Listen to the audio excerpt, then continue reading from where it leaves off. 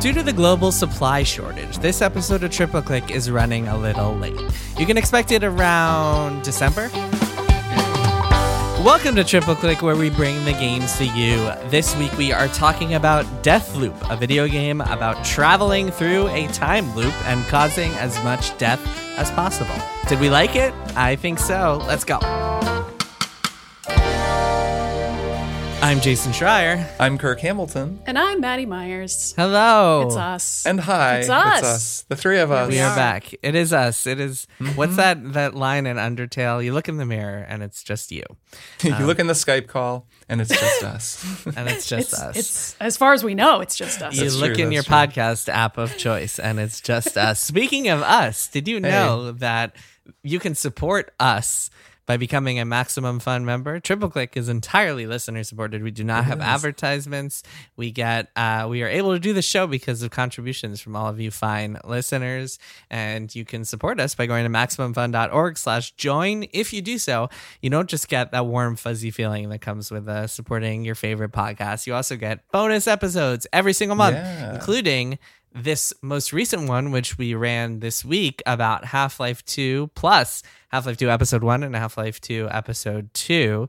And not Episode 3, because that doesn't exist. But Epistle 3. Yeah. And Half-Life Alyx. A lot of Half-Life stuff. Lots of good stuff in there. Yeah, that was a really fun Beans cast that we did. So you can get access to that if you're a member. And lots of other cool stuff. So big thanks to all of you who support the show. And to those of you who listen to the show without supporting it. That's cool too. Just tell your friends, spread this show far and wide. Yeah. All right, let's get on with it, shall we? Kirk, Maddie, we have all been playing a video game. There's something very exciting, always exciting about the time when a new game comes out and all three of us are playing it at once. It's just a lot of fun. It is. It is. Let's do it, shall we? Today it's time for a triple play, and this week's triple play is Deathloop.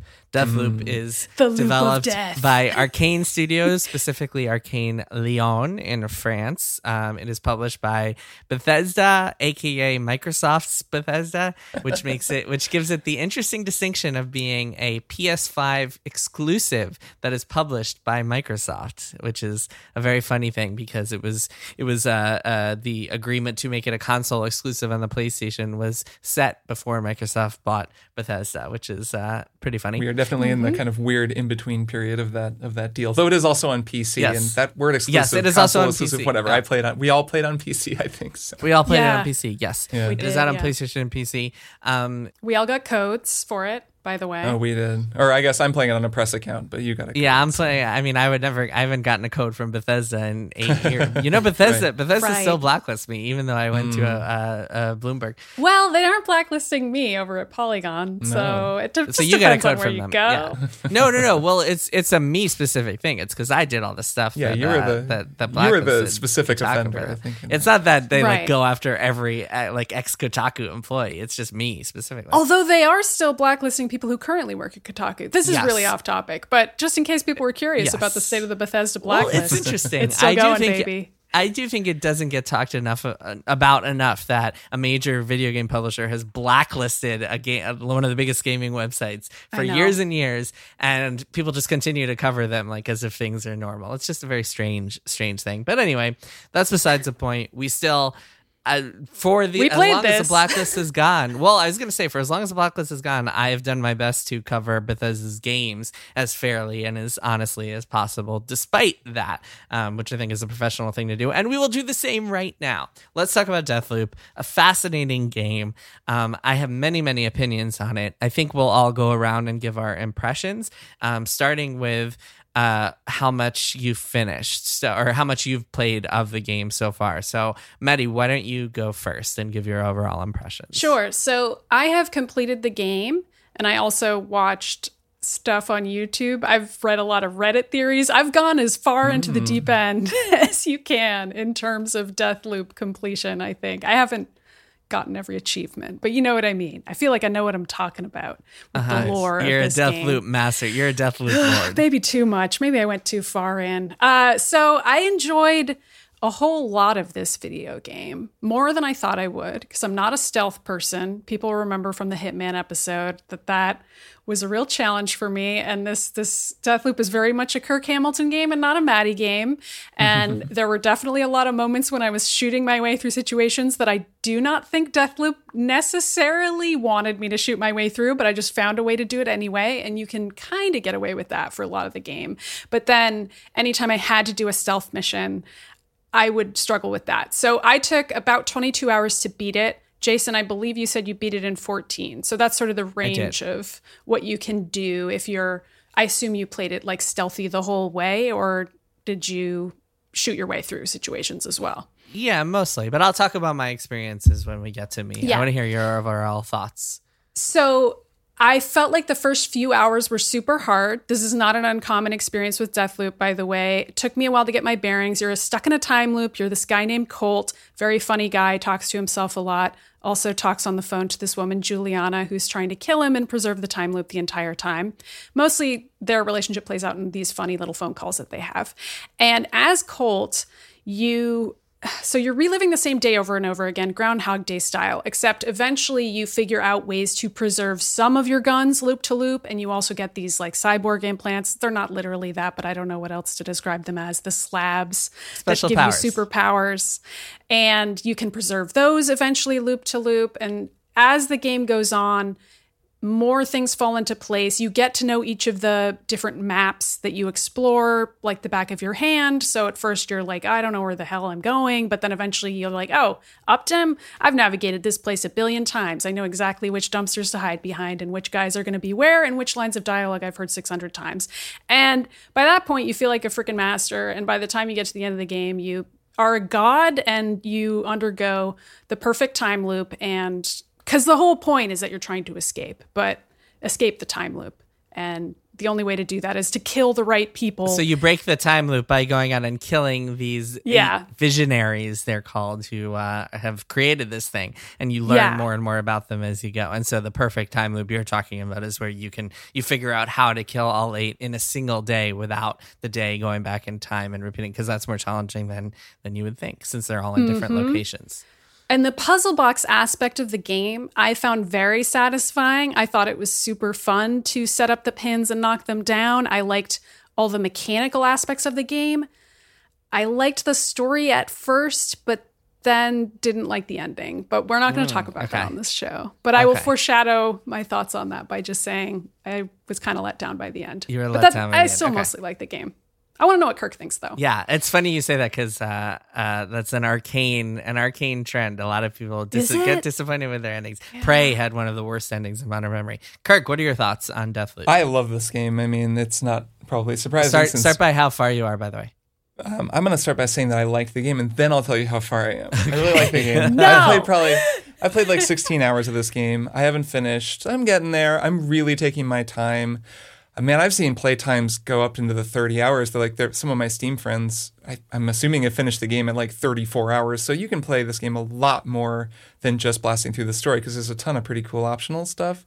And I'm playing with all the waypoint markers turned off. That's the one HUD adjustment that I've made that I think maybe both of you made, or Jason, I know you said you made it as well. I really recommend that for people playing this game. No, I said people should make it because I regretted not making it, but I'll get to me. Oh, I see. Okay. So yeah, I turned that off really early. I do that in all of these games, and it makes a huge difference. I think it makes for a very, very different kind of a game, which is much more of a sort of slow-moving detective game that's a lot more confusing and opaque than it would otherwise be. But that's okay. And I turned on subtitles a little ways in, and that has made the game a lot less opaque, because, man, it really feels like getting thrown into the deep end at first in terms of the story. There's a lot of names to keep straight, a lot of just lingo and sort of scientific pseudoscience jargon about this time loop and the way they engineered it and the company that did it and your role in it and everybody else's role in it.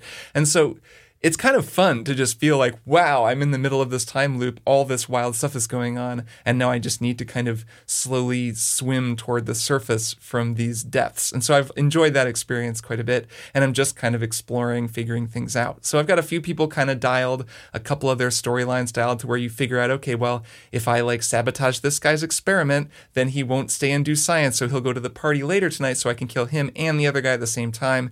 And that means I don't have to go to this location or that one. So that's kind of the like narrative problem solving you're doing. In terms of the gameplay, I love the way that this game plays. So I'm playing on PC, and I've played every one of Arcane's games, both Arcane Austin and Arcane Lyon. And I think this is a really interesting evolution in the way that they design games. So the big lesson in Death of the Outsider, which is the most recent game from Arcane Lyon, it's a sort of expand-alone. It's really just a standalone Dishonored game. The big lesson in that game was that you don't want to tie a morality system to killing people. So in the previous Dishonored games, they were very similar. I mean, these games are all very similar. This is basically a Dishonored game with guns. You get the Dishonored abilities, chain guys together, kill one, they all die. You get the blink. It's like feels and moves the same engine, same controls. So it's really a Dishonored game. It's just in a different kind of Bioshock-y sort of more modern thing, and you have a pistol. And Destiny loot. Yeah, it does loot. have a little bit of loot. That's true. I mean, there are some differences, but it really feels like Dishonored. And it really feels like Death of the Outsider, which is a fantastic game. And it was so fun playing that game and finally just being like, whatever, I can kill people or not kill people. It's all in just how I want to play. And this game really embraces that too, which is really smart. The thing they've learned, and the thing that Deathloop builds into its narrative structure, is that it's always more fun, at least for me, to play these games multiple times. There's so many ways that you can achieve a given goal in a Dishonored game, like killing the guy, and there's all these achievements tied to them, and there's multiple, you can do the violent or non-violent path, and all this cool stuff, and those games get really rewarding if you play them a bunch, to the point where if you watch speedrunning videos of Dishonored players, they're like unbelievable, like magic ninjas just flying through the world, catching bombs in midair and throwing them back at guys and stabbing people. They don't touch the ground. They kill like 15 dudes in 3 seconds.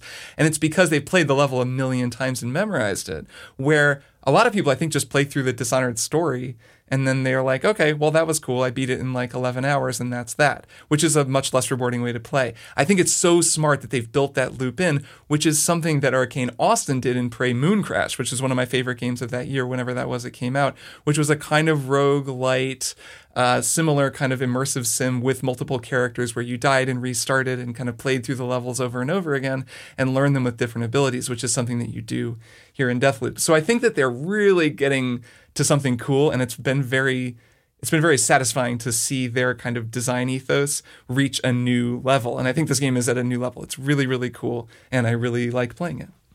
So something else to that point that I think they've really embraced with this game is that a lot of people, myself included, tend to want to have the perfect stealth run and quick save and quick load over and over again until if they screw up until they do that, and that can be a frustrating way to play. But it can also be like hard to pull yourself out of that once you have that mentality of like, I cannot make any mistakes. Gotta hit F5. Gotta restart.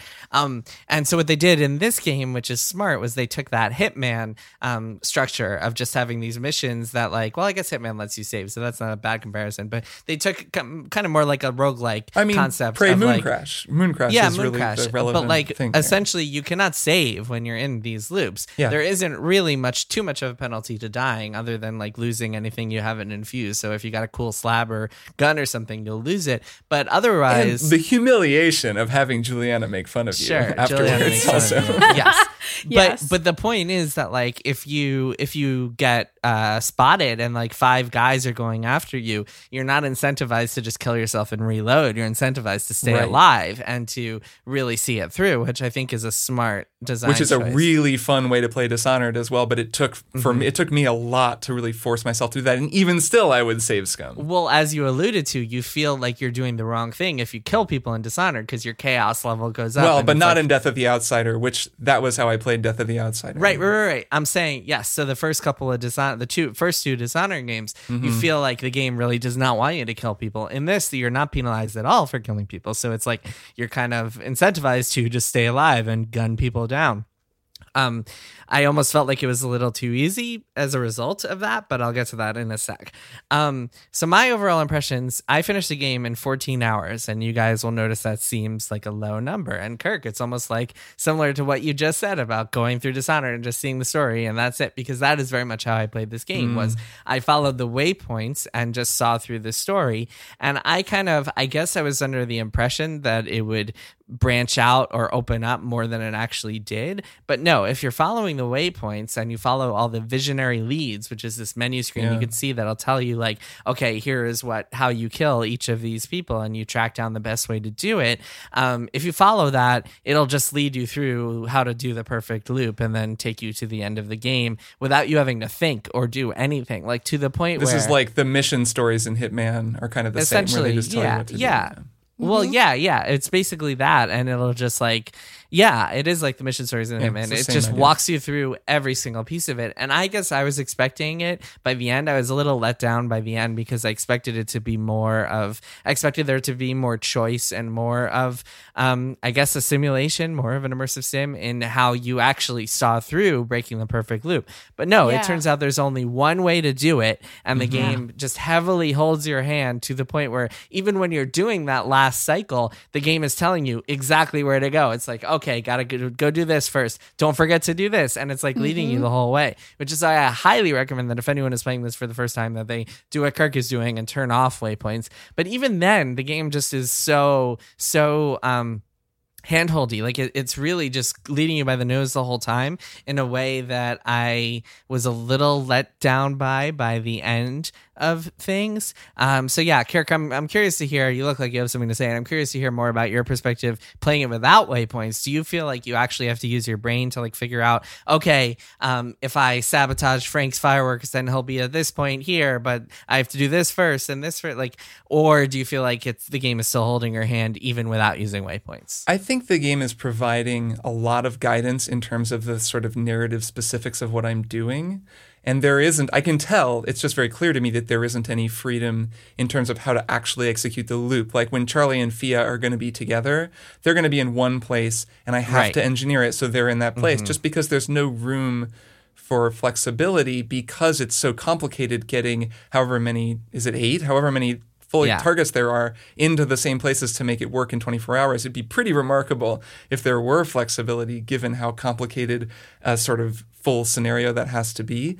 But playing the game, I feel a whole lot of freedom just in how it feels to explore and to learn those things that I have to do, even if I understand that the thing I'm going to have to do is going to be pretty prescribed. So, going through the level and just figuring out how to kill each visionary the first time has been really fun. Like Fia's level, she's hidden in this whole weird art installation, and I was kind of looking at what I needed to find, and it's different pieces of art on the wall, and they each have clues. And I was like, okay, well, this one, all right, it's like in the elevator shaft. So I go to where there's an elevator shaft, and I'm looking around and I find it. It's a lot of feelings like that, where I'm just reading a clue and then figuring it out, which is a really fun way to go. And there's also optional stuff that I've found. Charlie has made these little games in each level, and there are some where I don't even know. There's just a lever that I pull, and then I'm like, oh, okay, that like set off a timer for this lever, and I have to get to that one, and I'm kind of solving a big room-sized puzzle just to get a cool gun or something, which doesn't really have anything to do with the narrative. Yeah, but the guns are the rewards are always extremely disappointing for all that optional content, unfortunately. But the puzzles are really fun. But the puzzles are really cool. Yeah. So sorry, go ahead. Finish your thought. Oh, just some of those puzzles remind me of the kinds of puzzles that are in Dishonored. Like Dishonored 2 had that huge logic puzzle you had to figure out, which is this kind of amazing moment in that game. Yeah, that was my favorite part of the game. There's stuff like that at the margins, and I'm not disappointed by the fact that the narrative itself isn't like as flexible as it could be, partly just because I understand the constraints that they were under to even make the whole thing work at all. And it would have been pretty crazy for them to pull off something more flexible.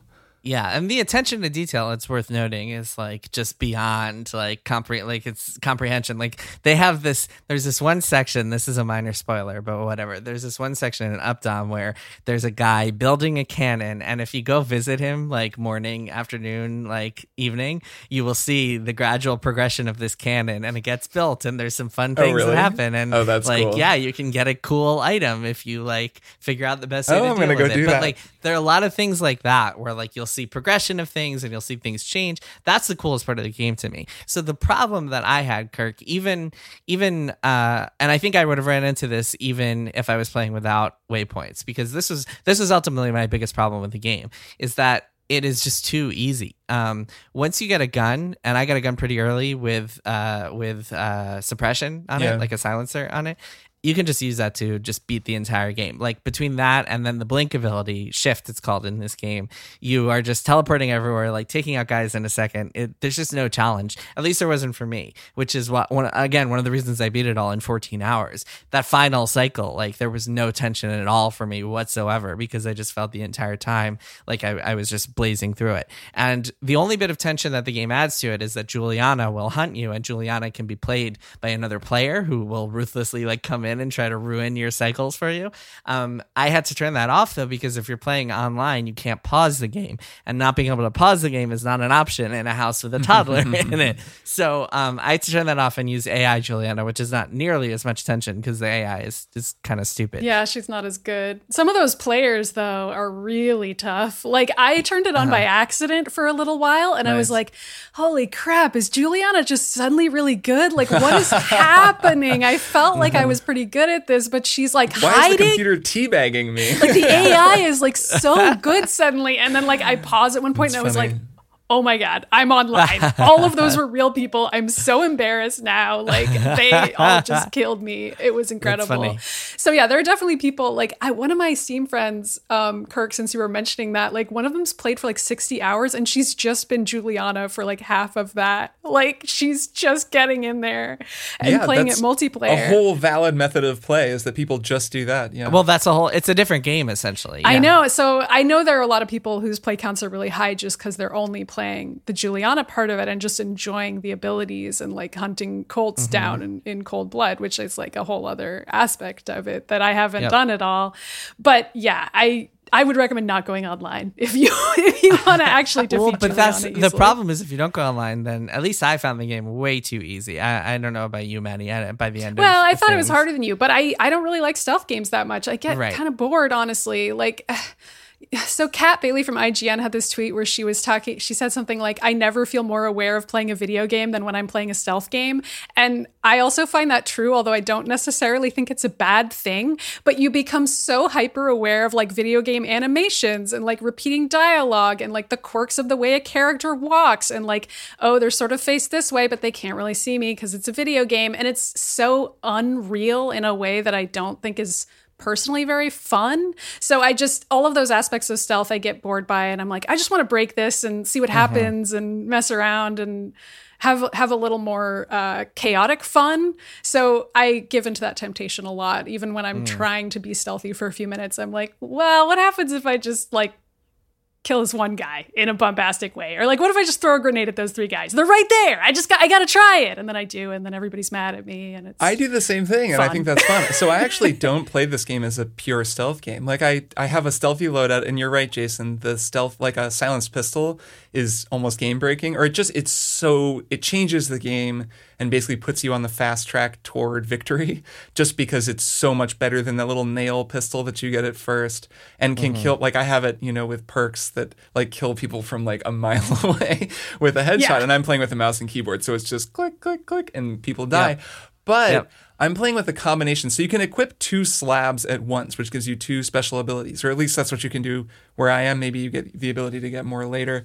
You do not. Another problem with the game, by the way. Yeah, you only ever I'm have surprised 2. that someone might mod that in. I don't know, though. I think it's it's kind of an interesting choice to just have the 2. But who isn't going to have shift? That's the thing. It's like shift and then something else. Well, I think it'd be kind of fun, though, to play with like invisibility and, I don't know, the thing that links people together. Like to try to limit yourself. That could be fun. But I agree. I always have shift, and then I always have havoc.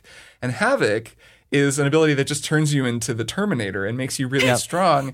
And there are some great perks for it. Like each time you do damage, it gives you more energy, so it lasts longer.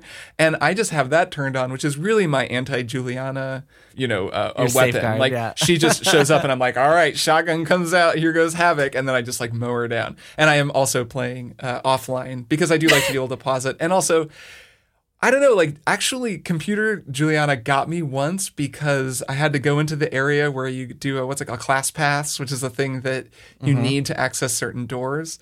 And then it turns off all of your slabs. And Colt, your character, has a slab, and that's the thing that gives him 3 lives. And I kind of forgot. I feel like this happens to everybody. It's like, everyone's done that at some point. I was like, oh, I just have 3 lives. And Juliana came in, and I was like, oh, this will be fine. Maybe she'll kill me. I'll just fight her. And she killed me, and then I just got a game over because my slab wasn't lose active. everything. Yeah. Well, that happened to me with one of those like slab nullifier. Oh, yes, like, the nullification fields. Yeah. Yeah, you got to be careful. So that stuff, I don't know. Like, I find the game to be a pretty fun difficulty. I agree that it's not hard. I mean, the AI is pretty dim, which I don't know whether that's by design or not. It feels pretty ridiculous when you're like, it's very easy to just take people out one at a time. And I would say that it's a problem only in that it renders like the slab that links people, which is a really cool ability. Links a bunch of people together, you shoot one, and then they all die, which is really, really fun when you pull it off. But it's so easy to just shoot them one after another and they don't notice that it's kind of I don't ever equip It's not just that. You can even use it on the visionaries and just take them out immediately. Like when, obviously, Kirk, you know that like at some point you're going to have Charlie and Fia together. And there's a whole encounter designed there where like, I won't spoil too much, but essentially like you're meant to, I guess the game wants you to like take out one and then the other one panics and like does some things.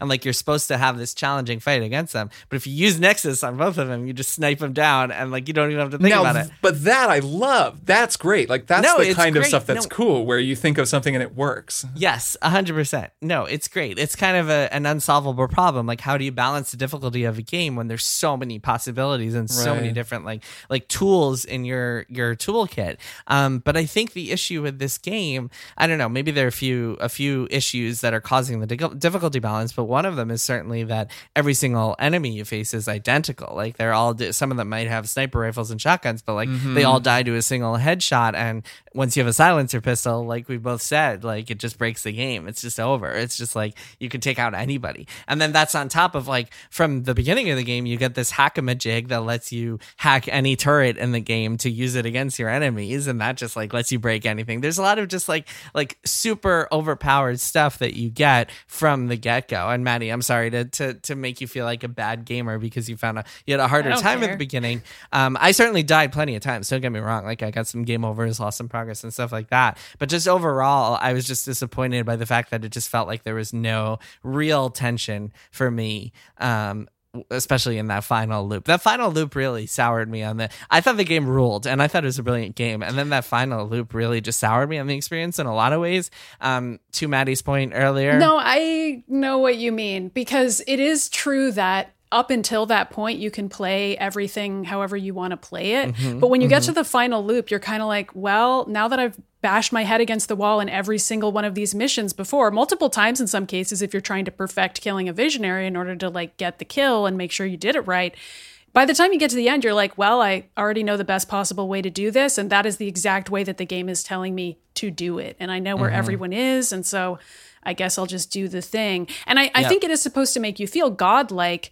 But in practice, it is a little bit of a letdown. And I think it just it dovetails with the narrative issue as well, where it just, which I won't get into for spoiler reasons, but it just feels like a AAA game problem where it's the end of the game, so everything has to railroad you to the credits, and like, so there needs to be a conclusion, whether or not it's earned. And it just ended up making me wish that I could just stay in the loop and keep enjoying it, which is also kind of a theme of the game, but maybe not the intention of the ending. It's interesting because it sounds like this is weird because I'm like postulating about why you didn't like an ending that I haven't seen, and I don't want to get spoiled. But I do have a thought that is maybe interesting, and it's that this seems like a narrative issue because Outer Wilds, a game that the three of us love, that we're going to be talking about a lot more on the show in the future, does the same thing. When you do the true final loop of Outer Wilds, there's only one thing that you can do. It's a series of events, and you have to be actually very, very careful. It's even a little bit frustrating. It's pretty hard to pull off, but you have to like follow this exact thing.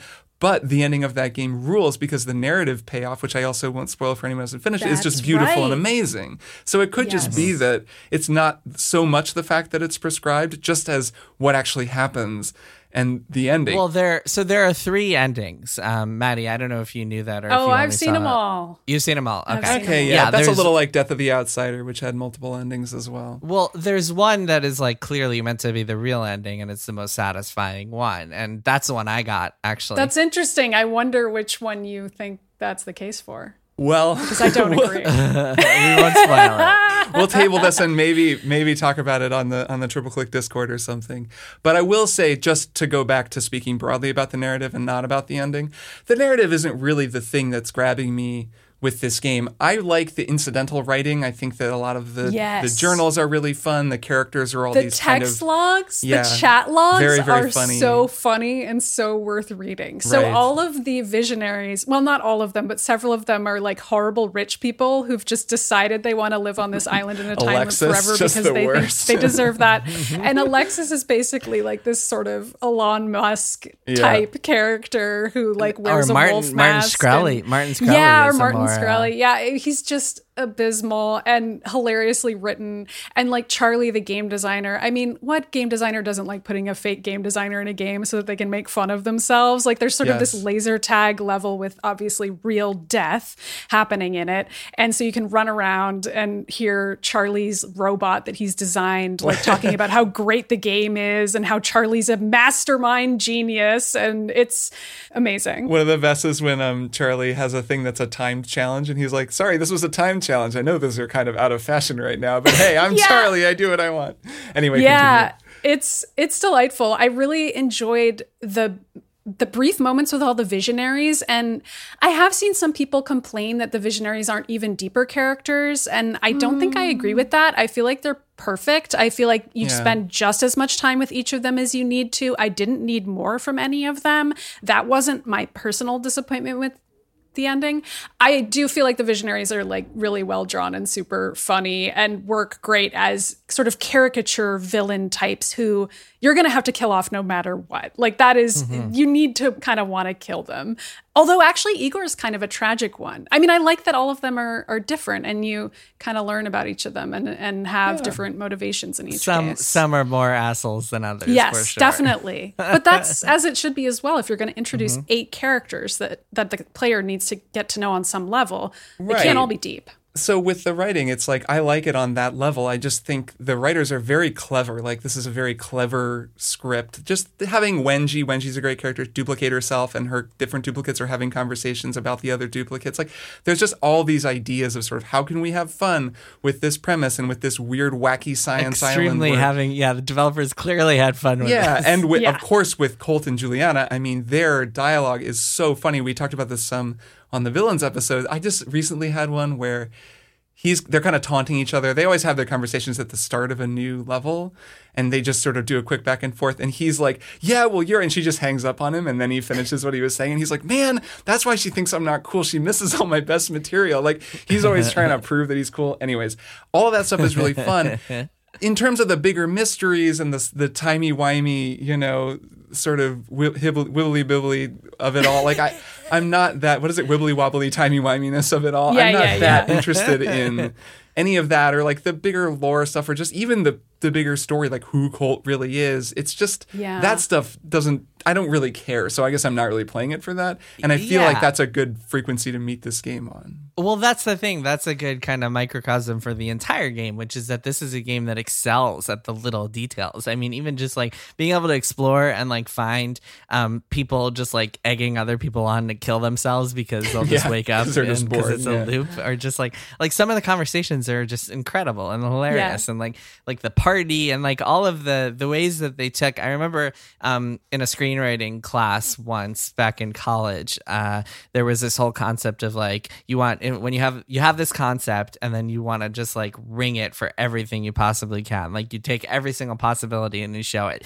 And like something like Groundhog Day is a perfect example of that. You have this time loop concept, you show every possibility. And in this, they did the same thing. They took every possibility you could think of like living on this pleasure palace of the an candy, island. And, like, they don't eat eat food. Oh they my God, only the eat candy. candy. They all There's eat just candy everywhere. It's ridiculous. Good. That was a good just one. like the partying, the hedonism, just everything about it is just so well done. And how they all seem bored and kind of bummed because actually it would suck to live on this island like that too. Because actually hedonism isn't all that great. It would, although none of them know how long they've been there. Like only Right, Colt they and don't- Juliana are capable of retaining memories. And even then it's kind of dubious as to like how and how long that lasts. But all the other characters think it's their first day on the island, and that's like a key part of how they all operate. And I think, is Harriet the name of the like cult leader character that you meet? Harriet. Yeah, where yeah. she, like, you get to hear her cult leader speech a billion times if you're trying to kill her and you're not good at it, as I was not good at it. That's and a tricky one. That, Yeah, because that is the gas, whole that room poison fills with gas is poison a gas, pain. and I was always trying to go in the vents like Samus, and I feel like I was never fast enough. But anyway, it doesn't matter.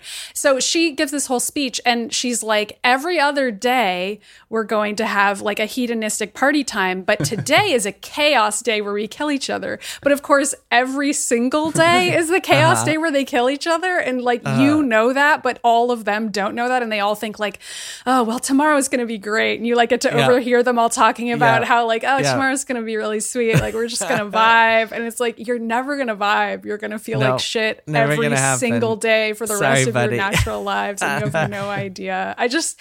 Little touches like that are really fun, and you kind of put it together as you play, where you're like, wait a minute, every day is chaos day. Fuck, like that's crazy. That's not good. Yeah, so I guess that's the point that I was making, is that this and everything about this game kind of works perfectly on this like detail oriented, like small microcosmic level. Whereas if you just look at the overarching stuff, some of it doesn't work as well, including the overall loop at the end of things and some of the story stuff and like some of that stuff. But if you're just enjoying this game, like, and on like, a moment, how does it work? And well, don't that's think about it. other questions. There are a lot of metaphysical questions. Some of it is answered through like lore and stuff, but yeah, I think on a moment to moment level, this game rules, and I really enjoyed playing it. I just was left disappointed by some of the bigger overarching stuff. Yeah. Yeah, its ambitions are interesting. I mean, it really has a lot in common with BioShock, just the overall vibe, the way that Rapture feels, full of splicers, people who are having a big weird party and seem trapped in this one moment in time, the like science gone awry in this isolated location. This really feels like BioShock in so many ways. Which BioShock game do you think it's similar to? Well, I just mean like the vibe of the game, I guess. I don't know. Like I'd have to think. I mean, it's a little like BioShock 2, I guess, because in BioShock 2, the mechanically... Well, the aesthetic also is very similar. Yeah, right. But the one thing, and I this is actually a thought I had that you just made me think of, Maddie, when I was playing the game, but just that you would get invaded by a little sister or a big sister in BioShock 2, which is a very similar thing. It's actually, those fights are... BioShock 2 is an underrated game. It's really fun. And it's similar to when Juliana invades. It's like a really tough fight that you just have to put up with. That happens systematically throughout the game and not in the scripted way. But no, it's just that energy, like that same feeling. But BioShock is very concerned with narrative and character and like tragedy and these kind of operatic heights of, this grand ambition thwarted and all of this like really dramatic stuff that makes it a very memorable game. This game is like way more Saturday morning cartoons. You're just looping around in time. And like the cutscenes, those little animated cutscenes, I mean, the whole thing just feels much more bouncy and light, which I don't personally feel, at least at this moment in time, is a mark against it at all. Like BioShock was cool, and that's why that game lingers, and maybe Deathloop won't linger in 10 years or something, but it's really fun, and it kind of works for the tone that it's going for. It might. I mean, Deathloop doesn't take itself too seriously, and that's awesome about it, to your point. Yeah. There. If anything, I wish it took itself even less seriously, because I feel like it shines a lot when it's funny, and the moments when it tries to say something grand about the nature of human existence or love or whatever are the moments when I'm like, this is not it, y'all. Like, you needed to just stick with the goofy stuff and just be a fun video game, because that you're very good at. Like, get me back to Alexis telling a weird joke about how his party is going to be so wet and Wenji should definitely go to it. Like, I that stuff I was totally here for. But well, where I think Deathloop will linger is that the structure of this game is really unlike the structure of anything I've played before. Like, there's no other game that there are games that do time loops. There are games that deal with like causal effects of time loops, but there are no games that have you like playing them in quite this way, where they're segmented in quite this way, and you have to figure out how to move the pieces between each segment in a way that like Outer Wilds might be the closest, but it's not quite the same. I mean, I'll say again that anyone who really likes this game should play Prey Mooncrash, because a lot of people didn't play Prey Mooncrash, I believe, including my two co-hosts on this show, and Prey Mooncrash is really good, and you should play it. That is correct, at least in my case. I played like an hour of it, but yeah. I do like that, unlike Outer Wilds, Deathloop doesn't progress in real time, which I would agree with you, Jason, makes it significantly easier. And I think part of why I thought it was hard at first was that I didn't fully understand how permissive the game actually was. And I was a little afraid of like, oh, what can I do and what can't I do? And is this event just going to be progressing no matter what? And do I need to hurry everywhere I go? And then eventually I was Will like, this have lasting consequences? no, this won't actually trigger anything until I get to this place or what have you. I mean, there are some events that unfold no matter what, but not in the linear fashion that they do in Outer Wilds, where it's like every loop is, 22 minutes, something like that. And it's like, you just have to do things within that time frame and that's it for you. Whereas Deathloop, a morning could last forever if you just keep standing there, which makes no sense. Yeah, well, it's not really a game that concerns itself with like causal effects the way Outer Wilds or the way Majora's Mask does. Like, it's not a game where you are doing things that then influence the future because everything is resetting so frequently, and you're not like, until the final loop, none of what you do really matters from morning to afternoon to and night. You're just not on an actual timer. I mean, it's not concerned with time in the same way as those games. So it's just like a very fundamentally differently designed game. Yeah, it's very much like the sandbox that you're meant to play around with, which is all cool. I just wish that final section had just been executed a little differently. I just wasn't happy with the way that all unfolded. But other than that, it's a cool game. Final thoughts before we take a break. I think we all really like this game. Maddie, it sounds like you're the most down on it. Well, I'm the most down, but I still recommend it. I sort of went through a journey in the past 24 hours since I beat it, where I didn't like the ending. And then I watched a bunch of the cutscenes again on YouTube, and I thought about them, and I was like, I think I see what they were trying to do here, even though it didn't work for me. But I can see some of the ideas, and they're cool. I just don't think they worked. But I get it. And I feel like there were enough things about the game that I liked that it's still worth checking out if it sounds fun to you. Just, go in with the same spirit that you might have had when you watched Looper, where like you don't really need to have it make that much sense, and you're not going to think about it that hard. And just don't worry about it. Just have a fun time, and don't do what I did, where you play the whole game thinking about all the questions you have about how the science works and assuming that you're going to get to read a bunch of documents explaining all of it. You don't do what I did, because it's not going to work out, and you're just going to be sad. Did you play Prey? No. Should I? Okay, yeah. Does it have a horrible ending, though? Isn't that what you said at the beginning of this episode? It does. It's an awesome game, though. Whatever. Who cares? The game is so good. But no, I was about to say that. Kirk, I was about to say that. A game rules, but like the ending is, you just have to pretend the ending doesn't exist, or like stop like in the final act. But yes, that game rules, and then has just a terrible ending. I mean, just finish it, and who cares? It's such a good game, even if it has a weird ending. It is a great game. It is a really It's also fine if endings are bad. I can just ignore that after a while, and remember that the bulk of my experience was having fun with it, and just be like, oh, well, maybe they'll figure out the tone balance next time.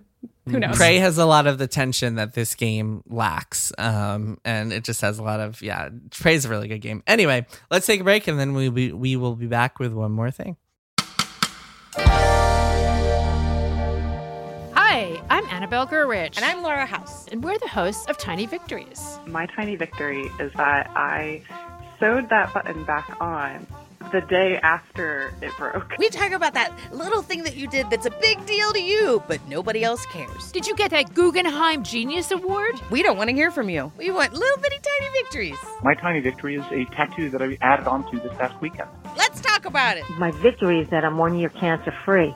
But my tiny victory is that I took all of the cushions off the couch, pounded them out, put them back, and it looks so great. So if you're like us and you want to celebrate the tiny achievements of ordinary people, listen to Tiny Victories. It's on every Monday on Maximum Fun.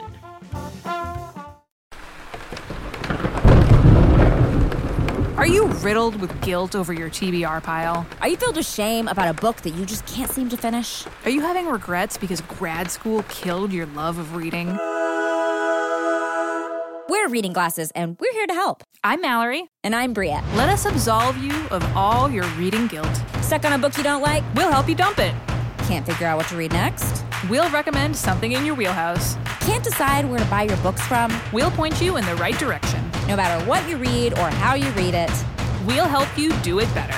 Reading Glasses, every Thursday on Maximum Fun. And we are back. Kirk, Maddie, one more thing. Maddie, take us away. Okay, so my one more thing is a book that I read that is titled Bullshit Jobs, and it's by David Graeber. And I don't read economic theory very often, but I really loved this. David Graeber is a very funny writer, and he wrote a book that is sort of an extension of a piece that he wrote in 2013 that went viral at the time. That was called On the Phenomenon of Bullshit Jobs. I think I remember and it's about, I think he's from the UK, but this ends up being a phenomenon that is international, as he found out in the research for Bullshit Jobs. Like, I assume it's a United States thing, but it's actually something that happens in every society, seemingly, where there are these sort of middle-class administrative positions where people just don't actually have that much work to do, but they have to pretend as though they're working for 8 hours a day. And a lot of times they'll be blocked from like doing anything fun during the day. Like they can't even look at Twitter or YouTube or whatever. They just have to pretend to work for 8 hours. And all they really have to do is send a couple emails. And you think, like from the outside, that this would be really pleasant and like, oh, you don't have to do anything all day. Isn't that what everybody would want? But it's actually torturous. And so David Graeber interviewed all these people who've had bullshit jobs about like their experiences and why they left. And a lot of them have become like janitors and construction workers, like the guy at the end of Office Space. Right, like that's right. like a real thing that people go through where they're like, I need to feel like I'm achieving something in life. I can't just have this job that is completely meaningless. Like people will go out of their gourds. So if you're a listener and you have a bullshit job or you've ever had one, you should read this book because it's very cathartic and it's fascinating. And I also just liked it from a political perspective because I just cannot get a read on what this guy's politics are, which I think is really fun. Because like he talks a lot about how like if you're anti-capitalist, you would assume a bullshit job could never exist because capitalism is supposed to eliminate any job that isn't useful and doesn't make money. And that's leftists can't possibly acknowledge that these jobs exist. Whereas like communist Russia would implement bullshit jobs simply to keep every single person employed. And so you're like, okay, so I guess this guy's anti-communist. But then he like talks about how libertarians are also wrong about bullshit jobs. And he's like, they assume that only the government has bullshit jobs and that a pure market would never allow for these jobs to exist. So they don't believe me either. And it just ends up being that's a good like sign of a sociologist. really funny. Challenging Yeah. everything. Where you're like, okay, like this guy is really challenging everyone's assumptions about how labor works, and reading it post-pandemic is fascinating. I don't know. I really recommend it. I feel like I'm That's learning awesome. a lot. So it's called Nice. Bullshit Jobs. That sounds good. By David Yeah. Graeber. Cool. Kirk, what have you been up to? What's your one more thing? My one more thing is a game that I played with. I played it before. I recommended this game. This game is on Maddie's recommendation. I bought this. I played this with Emily and a house guest we had over the weekend. It's Hunt a Killer, which is the brand of these sort of, I would call it an escape room in a box. I think that's kind of how it works. And they do subscriptions where there's like 5 chapters, and then each month they send you a new chapter, which is a bunch of cool things to solve. This was just a one-off that you can just buy. This was Maddie's one more thing a few months ago. Yeah, right? yeah. Maddie, this is your one more thing. Yeah. Yeah, this is on Maddie's recommendation. I decided to get this because her description made it sound really fun. And it was really fun. So this one was called Death at the Dive Bar. I just bought it online. You can buy it straight from their site. And you can sign up for the bigger ones where you get the subscription, or you can buy old ones and they'll still send them to you once a month. This was just, it took us a few hours to solve the murder. It's kind of like a guy dies, the owner of a bar dies, and then his employee thinks there's foul play, and she reaches out to this investigator who you work for, and they send you all her files. So then you just have this like mess of feelies. If you know from feelies from the like PC games of the 80s and 90s where they'd give you a cloth map or a cool, whatever else, like things that are supposed to belong to the protagonist. And they're all anti-piracy wheels. Well, and then, stuff. right, they started using those for anti-piracy, but really just the feelies were always really cool. And there are still game companies that do feelies now. This is just all feelies all the way down. So you've got, photos from the crime scene and printouts of websites and dossiers on all the 4 suspects that you're trying to narrow it down between, and maps and like flyers that were handed out. And everything is so well done. I was so impressed by just the level of polish and execution of this thing. So each physical object is just really cool and very authentic looking. There's a little matchbook that looks like a real matchbook. The printout, there was a site, it's basically Nextdoor, but it's called goodfences.com, which is so funny. Like there's just a lot of really good writing in the world building where they've imagined these sort of alternate versions of things. The writing is all really great. It's all very like character based, and the handwriting is all different, so it all looks really believable. Interestingly, it was set in the 812 area code, which is southern Indiana, and that's where I grew up. So the whole thing is set in a made-up town. Ooh, so the killer was you, and that was a surprise. There's a point at which, and I will not spoil anything other than this one thing that I do want to mention. There's a phone number written on the matchbook, and it was an 812 phone number. And the whole time they're talking about Indiana. And then Emily is also from my hometown, so we're both like, holy shit, like this is my area code. Like our home number growing up was an 812 number, and we were actually supposed to call the number, which we didn't realize until way later. And when you call the number, you get a voice, like a voicemail for the character whose number you're calling, like confirming that you figured out who it was. So I was really impressed with this. I thought the writing was so good. There was, I think, one writer on it, and then there's kind of a team of people who made it. But it was just really wonderfully written, really clever, really fun little mystery. It was easy because it was the easy setting, but I'd love to try a harder one. So we're totally going to do more of these. It was a great time. Anyone looking for something to do with like a group of friends? There are settings in these, so they're like handled differently depending on your setting. Yeah, there's like a difficulty for each thing you can get. So ours was marked easy, but I believe I don't know how many there are, but they could get a lot harder than the one we did. So you're saying this specific one was an easy one? And you can't adjust Gotcha. it. No. Gotcha. Okay, got it. But I really want to do a harder one. And I think it'd just be fun. Like, if you ever go on a vacation with another group of people and you're going to go out and hike during the day and then at night you do a new chapter in your mystery, I could just see this being such a good time. I really, really endorse it. Nice. I thought it was so fun. So that's Hunt a Killer. Thank you, Maddie, for the recommendation. You're welcome. I'm so glad you liked it. That's great. It's really, really, really cool. Cool. So my one more thing is a little game called Outer Wilds. I've been playing the newly released expansion / DLC for Outer Wilds called Echoes of the Eye. So I'm just going to go la, la, la.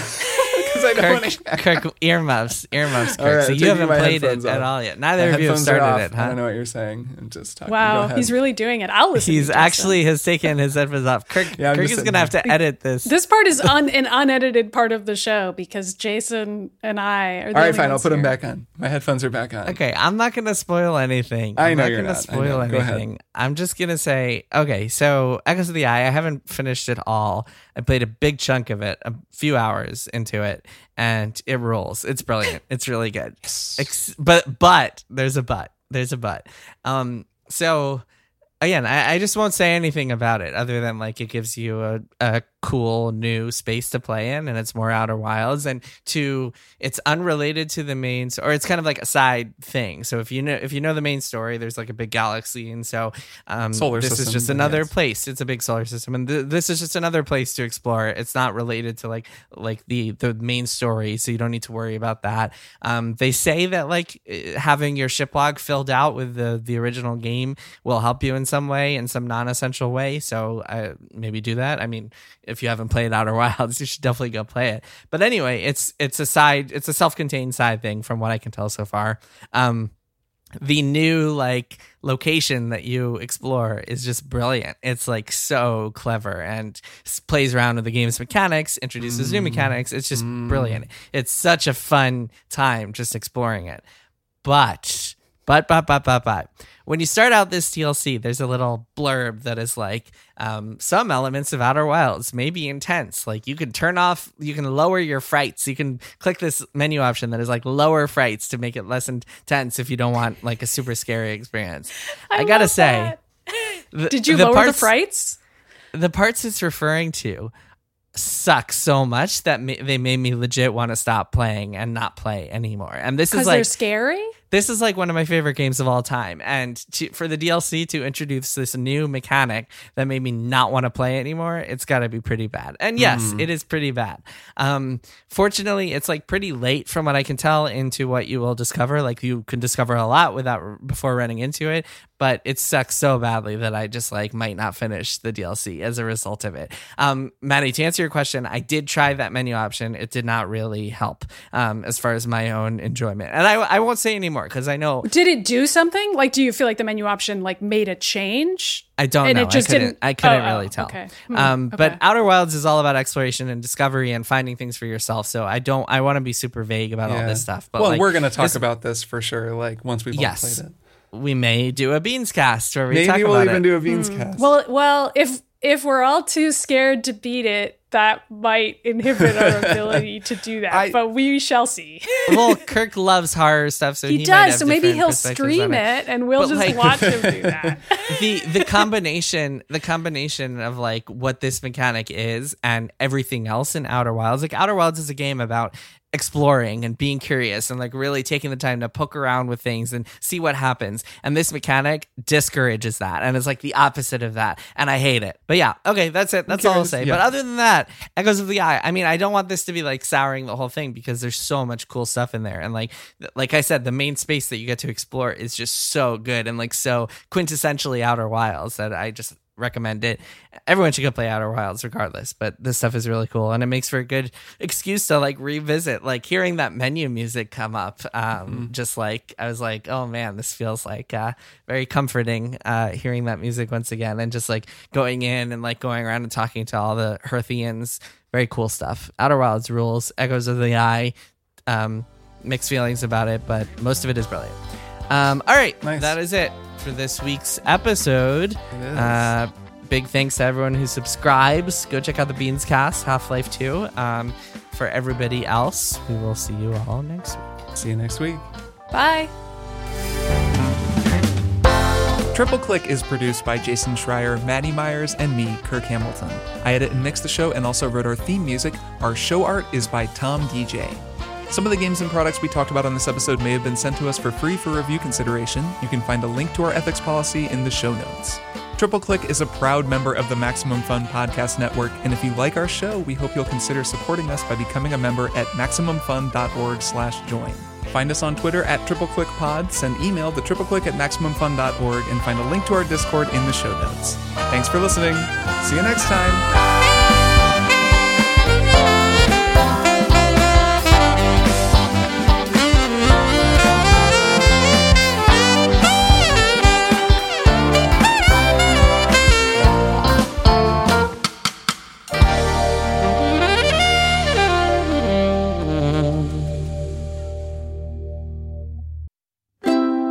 MaximumFun.org. Comedy and culture. Artist owned. Audience supported.